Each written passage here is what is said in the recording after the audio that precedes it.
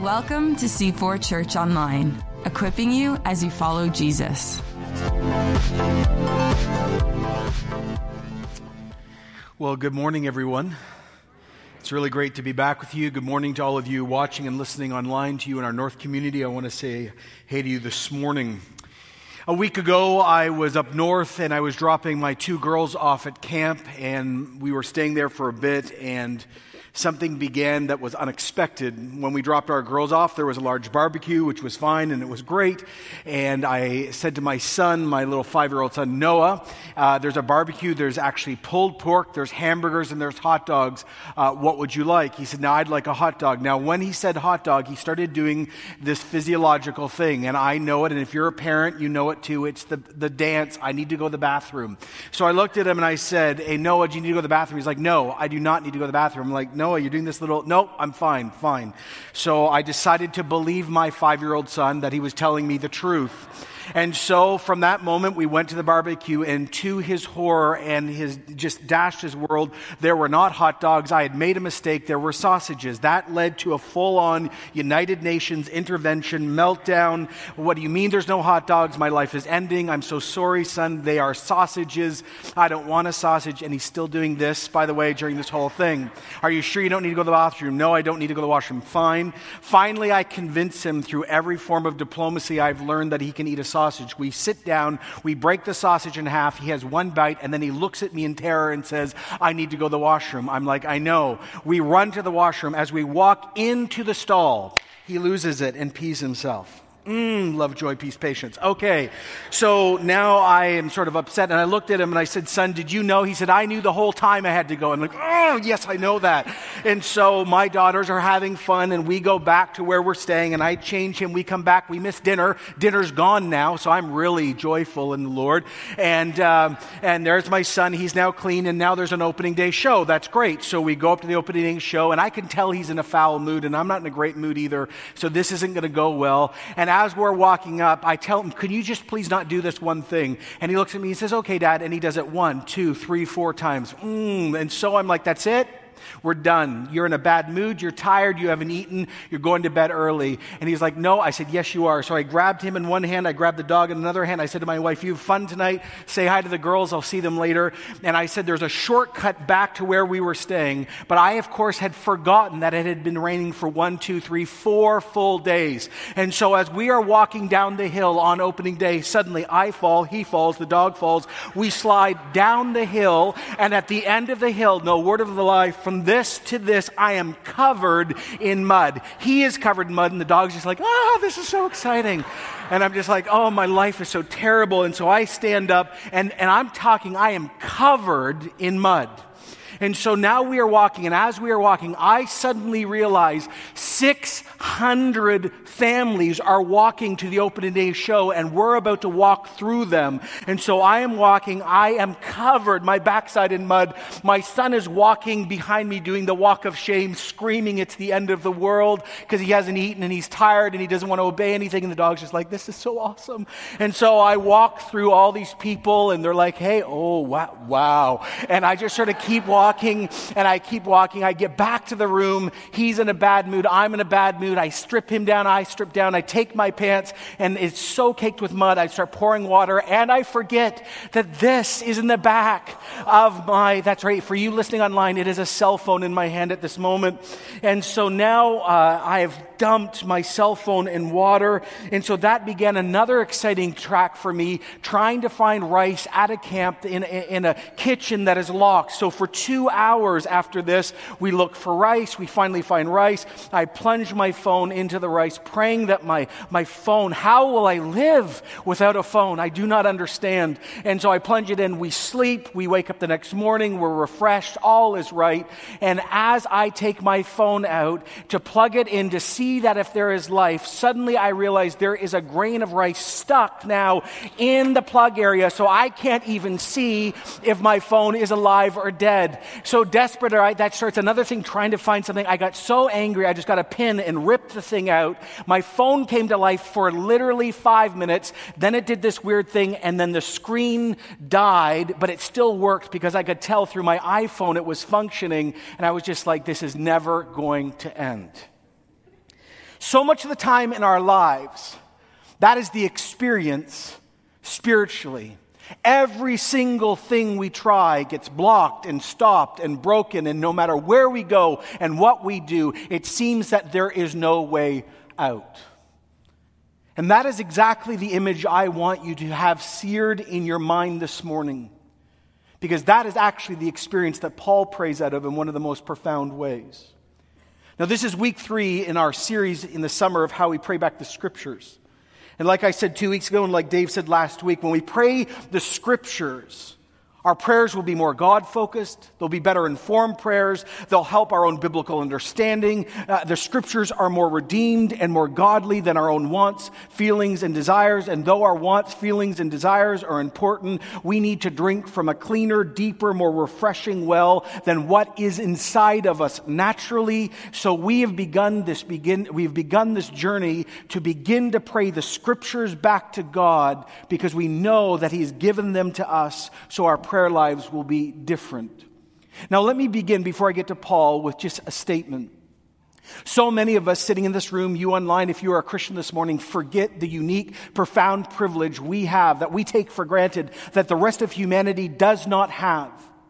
If you're a Christian, when you pray, you walk into God's presence without fear because Jesus covers you. Without His covering, the Bible says you would die. But we walk in because we actually know the one who allows us in. And that's why Peter, when he was near the end of his life, wrote this profound description of the church. In 1 Peter 2:9, he says, you, if you're a Christian, you are part of a chosen people. You're a royal priesthood. You're a holy nation. You're a people that belongs to God, that you may declare the praises of Him who called you out of darkness and has called you into His wonderful light. Anyone want to say amen to that this morning? Now, for all Christians, we have this profound ability and also privilege to pray, because every single Christian on earth is a priest. That is, we have access to the living God. It was Richard Foster, when he was reflecting on the act and discipline of intercession, he wrote this: when we move from petition to intercession, we shift the gravity of our own needs to the needs and concerns of others. He says intercessory prayer is selfless prayer. It is self-giving prayer. It is a priestly ministry. And one of the most challenging teachings in the whole of the New Testament is the universal priesthood of all Christians as priests, appointed and anointed by God. Every single one of us has the honor of going before the Most High God on behalf of others. And this is not optional. This is a sacred obligation, a precious privilege of all who take up the yoke of Jesus. Now, since we're learning how to pray to the Scriptures, and specifically Paul's prayers this summer, let's dive into another prayer and get ready to pray it back over ourselves, our family, our church, the churches in this region and beyond. It's found in 1 Thessalonians 3, if you've got a Bible this morning. It starts like this in verse 9. He says, how can we thank God enough for you in return for all the joy we have in the presence of our God because of you? We thank God for you. Now, when I preached this to our young adults a few years ago, and maybe even our morning community, I was struck by this. By human evaluation, all the credit should have gone to Paul. This was a huge personal triumph for him. This is a young church. It's well established. He was involved with it. And if you know the story of the Thessalonica church, it was being persecuted. And so they had even stood up and said, no, we're not giving up on the faith. Now, Paul points back, though, to God, and he says, listen, it's not about my praise or gratitude or acceptance or my personal fulfillment. I know that the establishment of this church or any church is always an act of God. It is through the divine power of God, the person of the Holy Spirit. The third person of this Trinity is the one who always brings people together. He says, how can we thank God enough for you in return for all the joy we have in the presence of our God because of you? Paul encourages this local group of Christians by telling them that he is praying for them. And he thanks God for them again and again. Now, I said this to our young adult community, and I want to say it to us this morning. How different would C4 be if we, on a regular, intentional basis, thank God for the work He is doing in people and through people, and then we went to the people that we were praying for and thanked them for their service? See, this goes beyond patting everyone on the back, no matter the quality of work, or puffing people up. This is the spiritual act and discipline of encouragement. See, there is a discipline of prayer we see in this little verse that could transform a family, a connect group, or a church. Paul models this by saying, I see where God is working, I pray into what God is doing, I join what God is doing, I thank God for what He's doing, and then I go to the people and I say, by the way, well done, I'm for you, keep going. I want you to hear this again. Write these words down. See, pray, join, thank, tell. See, pray, join, thank, tell. Why does this matter? Because so many people in this church and other churches give their life for Christ and use the gifts for Christ, but no one comes to them and says, by the way, I've seen God working through you powerfully when you're with my kids or serving in our prayer ministry or helping during hospitality or running that connect group. And when you do this, God is so evident. And I want to tell you, I thank God for you. I pray God does more. And I just want to say, I see you doing it. Well done, and keep going. Can anyone else imagine how a church would change if encouragement was normal in the everyday rhythm of a life? So we see this in Paul, and he prays this very general prayer, but the general prayer reveals a discipline. It reveals a spiritual rhythm. But then he moves to two very specific prayer requests. He says, day and night we pray most earnestly that we may see you again and supply what is lacking in your faith.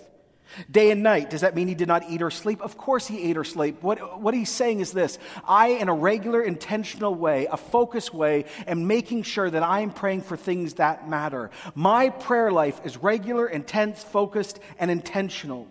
Now, if you read this in the original language, it's quite wild. I hadn't caught it before. He is having trouble articulating his feelings. In this language, in Greek, he's having trouble. He has such emotion for them. He says, I'm praying for you day and night, and I want to come see you again. That's prayer request number one. And prayer request number two, God, let me see them again. Why? Because I want to supply what is lacking in their faith. I want to give them pastoral presence and comfort. Now, is this lacking because they're rebellious or willful negligence? No, this is just about immaturity. Paul knows he's dealing with real deficiencies and shortcomings in this little church, and though they're doing amazingly, and though they've even survived persecution, he wants actually them to grow more and more. And so Paul, so consumed, so excited, so frustrated, prays one of the most powerful, most needed, and most often missed prayers in the whole of the Bible. He says this in verse 11, so now may God and the Father himself and our Lord Jesus Christ clear a way for us to come to you. Now, before I unpack this little powerful prayer, which is the centerpiece, or one of the centerpieces at this table, let me just stop and show you something, whether you're a long-term believer, brand new, you're an early seeker, or you're an outright skeptic. Paul here asks the Father and Jesus Christ together in one act to clear a way for him to go see this church. Now, you miss the scandal and the implication of this if you don't sit in this. Paul is Jewish.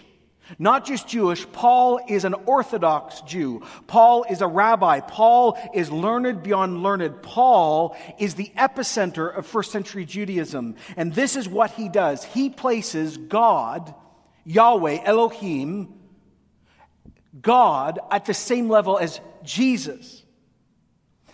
In the Greek, he basically says, may God our Father, the same God that met with Adam and Eve, and the same God that Moses hung out with, and the same God that Abraham was called by, and Elijah and Isaiah, may he and Jesus together do something at the same level. And see, if you understand a Jewish person is saying this, you begin to see the scandal. One commentator said it like this: there could be scarcely a more impressive way to indicate the lordship of Jesus and his oneness with the Father. This singular implies that God and Jesus count in one in action and connection. And from the very early time, this is critical, this letter is written in 50 AD. This is less than 20 years after Jesus' resurrection. From this point already, Christians are accepting that Jesus is not just a prophet or some other he is God in flesh. This is one of the earliest articulations of who Jesus is. Why did this matter? Because if you go to chapters today, there are tons of books that say, oh, Christians didn't believe Jesus was God until the 100 or 200 or 300 AD. It's a total invention. No, it's not. 18 years after Jesus is risen from the dead, Paul, a rabbi, is declaring that Jesus is one with the Father, and they together are God, and they are doing amazing things. This is true Christianity. Anyone want to say amen to that? This is critical. This is why the creeds later would say things like this: I believe in one God, the Father Almighty, the maker of heaven and earth, all things visible, invisible, and in one Lord, Jesus Christ, the only begotten Son of God, begotten of the Father before all ages, light of light, true God of true God, begotten, not created, of one essence with the Father, through whom all things were made. So Paul confesses the uniqueness of our God, and then he invokes heaven to act to clear a way. Now, why does Paul need to pray such a prayer? Like some of you who are more pragmatic will go, John, sometimes these spiritual people just drive me nuts. Why do they have to pray about everything? Just get on with it. Like, Paul, build a plan, book a ticket, go to hotels.com, like change your calendar, stop trying to show off. Can't you just be practical? Stop praying all the time and just get a plan, would you? Oh, but see, you don't understand. You don't understand why there's a problem unless you read the whole book. Because in 1 Thessalonians 2:18, this is what Paul wrote. Oh, we wanted to come to see you. Oh, certainly I, Paul, did again and again and again. But Satan has stopped us. Oh. See, this is really actually quite shocking. This actually says that Paul doesn't believe that spiritual conflict is illusionary or fable or mythological. He actually believes it is true, and he's experienced it. Paul, think about it, the great giant of missions, the great giant of prayer and theological output, the one caught up into the third heaven, the one who the Bible says was chosen by God himself to show that the non-Jewish world could be saved too, is being stopped by the kingdom of darkness, not just once, not just twice, but again and again and again. Paul was not able to see this local church because Satan had shut every door. Satan had blocked and stopped and closed and clogged every way. The war is real. Satan, and I want you to hear this morning, Satan is not a toothless lion. If every time a pastor says that, I want to throw a pulpit somewhere. He is not toothless. He can stop a church. He can stop a Christian. He can stop a move of God. He is genuinely at war with those who love Christ. Now, Paul is so aware that this is above his pay grade. So aware that even though he knew Jesus in a way most of us in this room never will, and even knew Jesus' authority, he knew in this moment he needed an intervention and an invasion and an intercession from the Creator of all. The one who had already cleared a path had to come down and do it again. So Paul is invoking the Father and the Son. And never forget, Paul has absolute great theology on this. He knows Satan is ultimately defeated. He penned the words in Colossians 2:15 about Jesus having disarmed the powers and authorities. Jesus has already made a public spectacle of them, triumphing over them by the cross. But the battle was that real. It's not a phony war, it's a real war. And so, let me say this morning out of biblical authority. The battle was real then, and the battle is real now. There is a battle for you, your family, over this church, and against the global church. And yet notice that the unseen hurdles that are stopping Paul and his prayer life do not stop him from prayer, but move him to greater prayer. Most times these experiences, when everything goes wrong and we cannot find a way out, leads many of us to discouragement. We give up praying. Many of us actually are tempted to walk away from the faith, call God a liar, or say nothing is working out. But I want you to hear this morning. Paul says when things get more difficult, when things even get satanic, that is when I begin to pray in ways I don't usually pray. When things get difficult, I don't back off. I actually dig in. And he says, God, I want you to clear away. Jesus Christ, King of kings, Lord of lords, the great I am, the conqueror of all, Christus Victus, you come down and you kick Satan out of our path. Why do you put up with this anymore, O Lord? For your name's sake and for your church. This thing is already defeated and we don't want it in our path. We need to go help this local church. So God, it's above my pay grade. So I'm invoking all of you, who you are. Trinity, come and kick this fallen angel out because I am done with him and you need to deal with him now. That is a powerful invocation. So when he prays the heavenlies down and he admits that there is a blockage that is above his pay grade and he asks God to set him free in this situation, then he turns his prayers from dealing with the battles in the heavenlies and he turns it to the church and he prays now this prayer, which is absolutely radical. Now may Jesus, the Lord, make your love increase and overflow for each other and for everyone else, just as ours does for you. His first prayer for them, notice, isn't about right teaching or right doctrine, but love. And he says, may Jesus produce something in us that cannot come from us. And what he invokes here is a type of love that is actually not natural. He doesn't pray for sexual love or friendship love or natural affection. He prays for agape love. Agape in the New Testament is God's love. It's God-given love. It is actually the DNA of God himself. He says, I'm going to pray that a bunch of broken people who don't know each other very well are going to love each other like God loves himself within the Trinity. And we all know what that love looks like because we read it at marriages. 1 Corinthians 13, agape. Agape is patient. And agape is kind. And you know agape love is around when you're not envying and you're not boasting and you're not proud. Agape never dishonors others. This type of love is not self-seeking or easily angered. It keeps no record of wrongs. Love does not delight in evil. It actually rejoices with truth. It always protects and trusts and hopes and perseveres. Now here's the thing I want to start with. Isn't it amazing that our God is that? This is our God. And he has done this for you and for me and for us. But he says, now I pray that that divine essence would spread through the Spirit of God among the church. Now I've done this like 10 times. Forgive me for doing the same sermon again, but I need to do it. So let me work this out. What does agape really look like? Agape is patience, meaning long-suffering, uncomplaining, and enduring.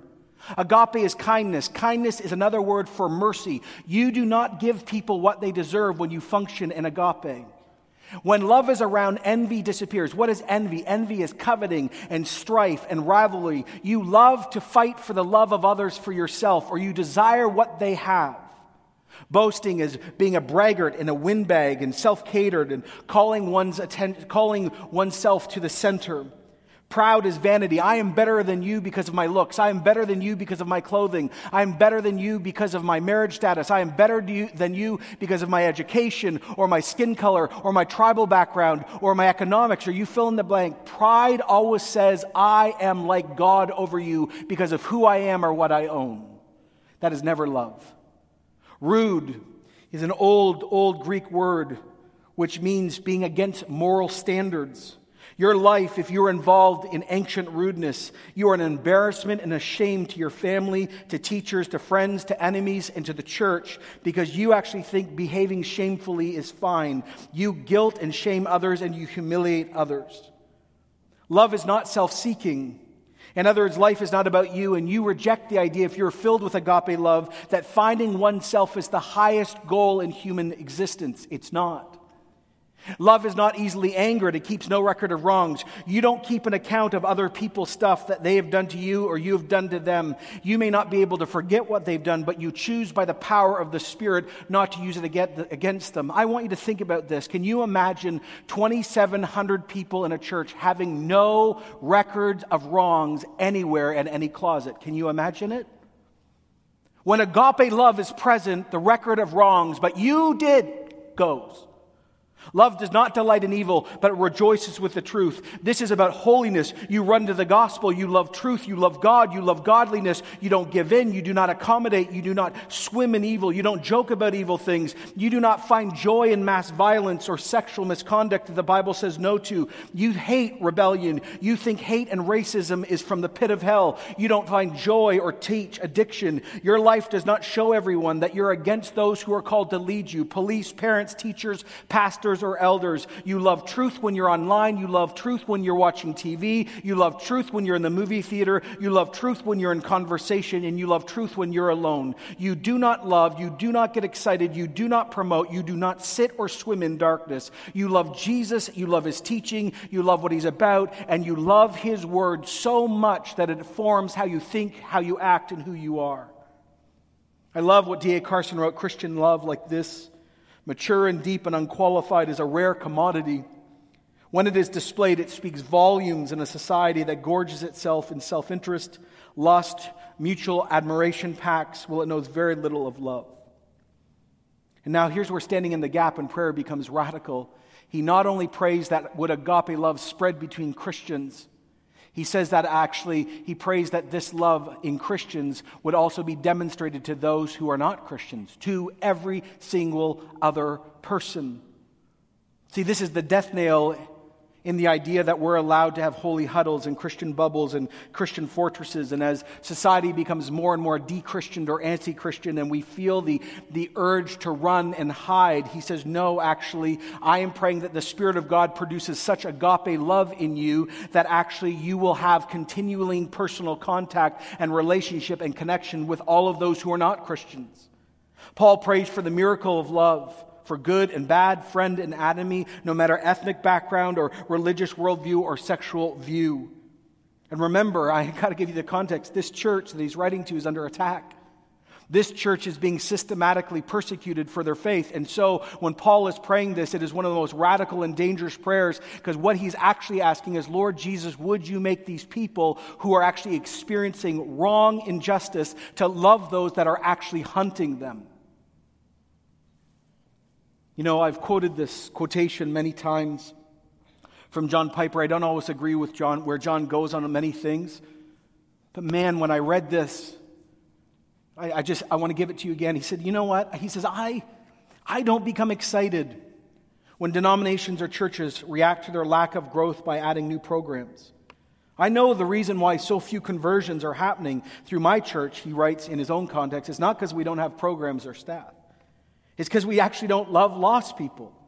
We don't yearn for the salvation that we should. And the reason we don't love them as we ought to is because love is a miracle that overcomes a selfish bent. It cannot be managed. It cannot be maneuvered. It cannot be brought into existence. It is nothing but an astonishing miracle. He said, examine yourself. Does it lie within your power right now to weep over the spiritual destruction of people on your street? Such tears, he says, only come through a profound work of God. And if we want this work of God in our lives and our church, there will be an agonizing moment of prayer. God, break my heart. And with such agonizing together, God might grant us the needed tears. And here's the damning statement. Without those tears, we will continue to shuffle members from church to church, but few people will pass from darkness to light. Paul says, may the Master pour on the love so it fills your life and splashes over to everyone else around you, just as it does from us to you. So he prays for a clearing, and he prays for pastoral presence, and then he prays for the invocation, the baptism almost of God's love, and then he prays for this church's holiness. He says in verse 13, may Jesus strengthen your heart, so you'll be blameless and holy in the presence of our God and Father when the Lord Jesus comes with all of his holy ones. This, he says, oh God, would you do something? See, to the ancient mind, the heart represented the whole person, the mind, the will, the emotions. And Paul is crying out, oh Jesus, our great high priest, make them holy. Let them live like biblical right lives. Holy Spirit, give them joy as they obey you in the areas of sex and money and power and doctrine and thinking. Let them obey your word. Let them be formed by what the scriptures say. And notice the connection that Paul makes between holy living and the return of Jesus. Paul knows that if a Christian lives their life without believing Jesus is really going to return, they will never really live a holy life because they will never really believe an account is coming. But he knows that this is the epicenter of obedience.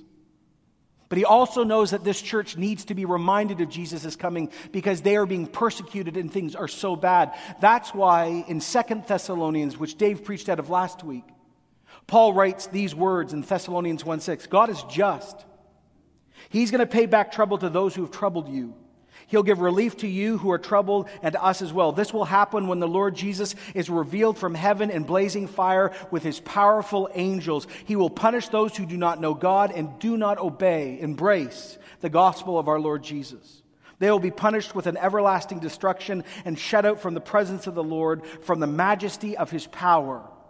And on that day, when he comes to be glorified in his holy people and to be marveled at among those who have believed, this includes you because you have believed the testimony we have given you. See, Paul says, listen, I'm praying that you have love for each other and love for God and love even for your enemies. And I'm asking you to hold on and not give in and not compromise. And I want to remind you that those who are attacking you will face Jesus when he comes back during the second advent, and there will be no running and no hiding. And if they have not embraced Jesus, there will be great judgment. And he says, continue to hold. And in the middle of that Spirit of God, produce a love in them and a holiness in them that is impossible except if God is involved. So Paul prays this little prayer, only a few verses. And it is ground-shaking, it is mind-bending, it is revolutionary. Paul says, I pray day and night. Why did Paul actually do this? Because it's duty and he wanted to prove himself to God? No. Paul, fundamentally to the core of his being, believed that prayer is the place where life transformation happens, where spiritual health can be fought for. He knew it was a guaranteed place of encounter with Jesus and the Spirit, and he knew it's a guaranteed place of power. It's not always mystical. It's not always powerful feelings. Prayers are not always full of exaggeration or big language, but he makes the decision to pray on a regular, disciplined time. And let me just summarize what he prays for, because remember, we want to take the Scriptures and use them contextually in our own lives. Here are the themes that he prays to God. He prays for pastoral presence. At the right time, those who are gifted would be right in the place. He prays for growth and strength for lacking areas. He prays for spiritual battles to be won in the heavenlies. He prays for the love of God to be shared among Christians. He prays for the love of God to spill over to seekers and skeptics. He prays for holiness, and he prays for the reality to set in that Jesus is really coming back. We can pray all of that over this church. Let me just spend a few minutes unpacking a few of those for you this morning. He stands in the gap for love. Love is the unity and the glue that keeps purity and relationships happening. There was an old Puritan writer so long ago who wrote these words, where love abounds in a gathering of Christians, many small offenses and even large ones are overlooked and forgiven, and sometimes they're even forgotten. But where love is lacking in a church, every word is now viewed with suspicion. Every action is liable to misunderstanding, and conflict abounds to Satan's perverse delight. If you want to pray a prayer that is guaranteed to be answered, if you want to go before heaven and say that I am determined not to look like I do today, and I want to look like more like Jesus tomorrow, if you want to see holiness break out in our church, you pray for agape love. You say, oh Father, in Jesus, you so send the Holy Spirit upon me in this church. I'm asking you to plunge me in this church, and you baptize me. You literally submerge me in agape love so I can't get out any longer. Help me to be patient and kind. I pray you declare war on envy. Every time I'm boastful or proud, you tell me right to my face in a kind but honest way. If I ever dishonor others, you tell me. Help me not to be self-seeking. If I'm easily angered, begin to change me. If I have a record of wrongs, Holy Spirit, you show me what the record is. Help me never to delight in evil. Make me sensitive to what evil actually is. Help me to rejoice with truth. Help me to protect, trust, hope, and persevere. You want to pray a radical, rebellious thing in our culture? Pray, oh God, I will ask for nothing less than this in my life, in my family, in this church. He says, pray for this. And not only just for among each other, because remember, keeping 2,700 people loving each other is nothing but a miracle of God. You can say amen to that too. But not only that, he says, you have to pray for the lost. He says that this love can't be contained within the bottle of the church. It has to spill over to those we love and like and those we don't like. Let me just say this. Right? We all know what we're about to do in the fall, right? Where we and 100 other churches, thousands of people are going to systematically hear the gospel as we do this whole Alpha thing. Okay, fine. But have you even started asking Jesus who you're supposed to talk to about Jesus yet? I love what John Piper says. It is a miracle in even a Christian's life to even come to the place where we actually believe people around us are lost forever. It is a miracle when the Spirit of God gives us such love that He begins to birth in us tears that are not natural. So we weep over those who are under destruction. And then we say to Him, so now what should we do? All I'm trying to say is this. We this summer should be saying, God, give me the tears for the lost around me, even if I'm not a tearful type person. So I will be in the position when this Alpha thing or whatever else happens, I will bring them to Christ. I will speak to them about Christ. But it will take a miracle that will overcome personality or shyness or ask God for the love that doesn't come from you over the lost. Here's the third thing, standing in the gap where Satan is blocking us. C4, where are we being blocked? I know we're in the middle of the summer and most of our family isn't here. But this, by the way, what I'm about to preach is usually where interference happens and you start thinking about everything except what I'm saying. So please focus. Elders, where are we being blocked? Pastors, in the midst of all we're trying to do to lead this church as we're growing so rapidly, where are we being blocked? Staff members, key volunteers across this whole church, all of us. Where are there blocks that might not just be situational but spiritual or demonic? If you ever come across one of those, this is where you pray this prayer. Actually, right now across this whole church, let's just do this. So if you could close your eyes, and I'm just going to pray a simple prayer. Holy Spirit, would you show anyone in this church, anyone up in Port Perry, anyone watching online, where there is a block in their life, in their family, in their connect group, or in this church, or at work, or somewhere else that is actually supernatural? Would you reveal that now?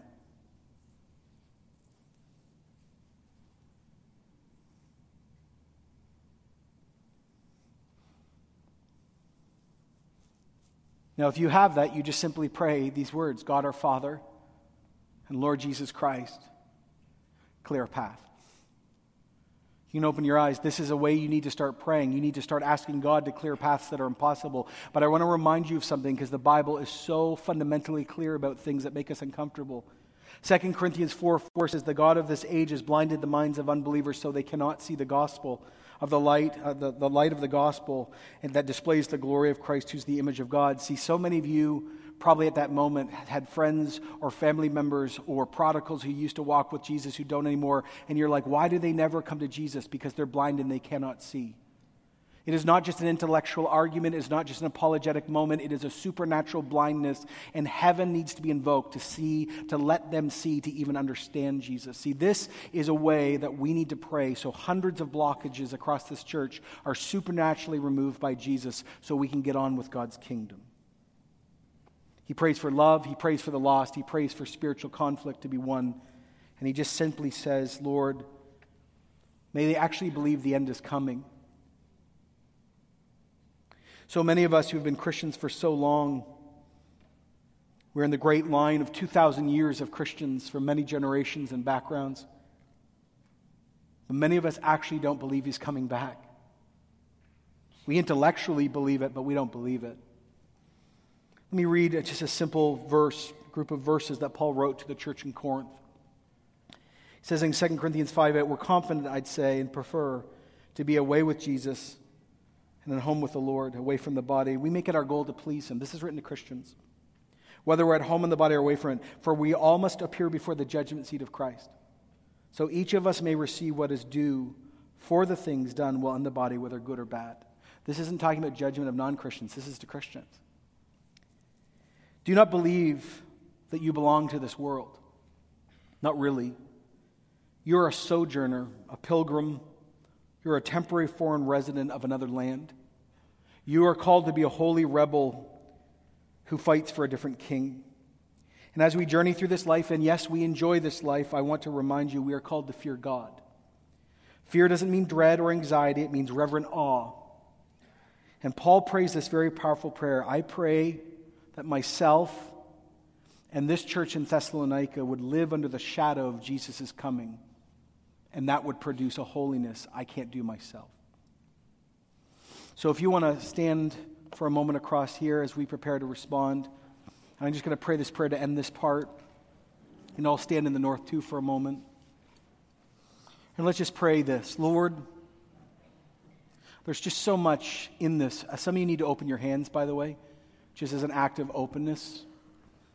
Just a physical way of demonstrating your openness to God. And just, Lord, we pray these things. Number one, we thank you that you love us and you're with us. But we pray this stuff. Lord, would you, number one, in our life, begin to actually undo blockages that are impossible. We just ask this in Jesus' name. Lord, we pray for love.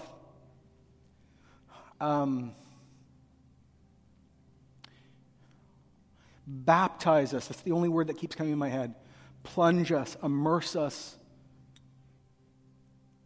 into the love that is Christian, that is God.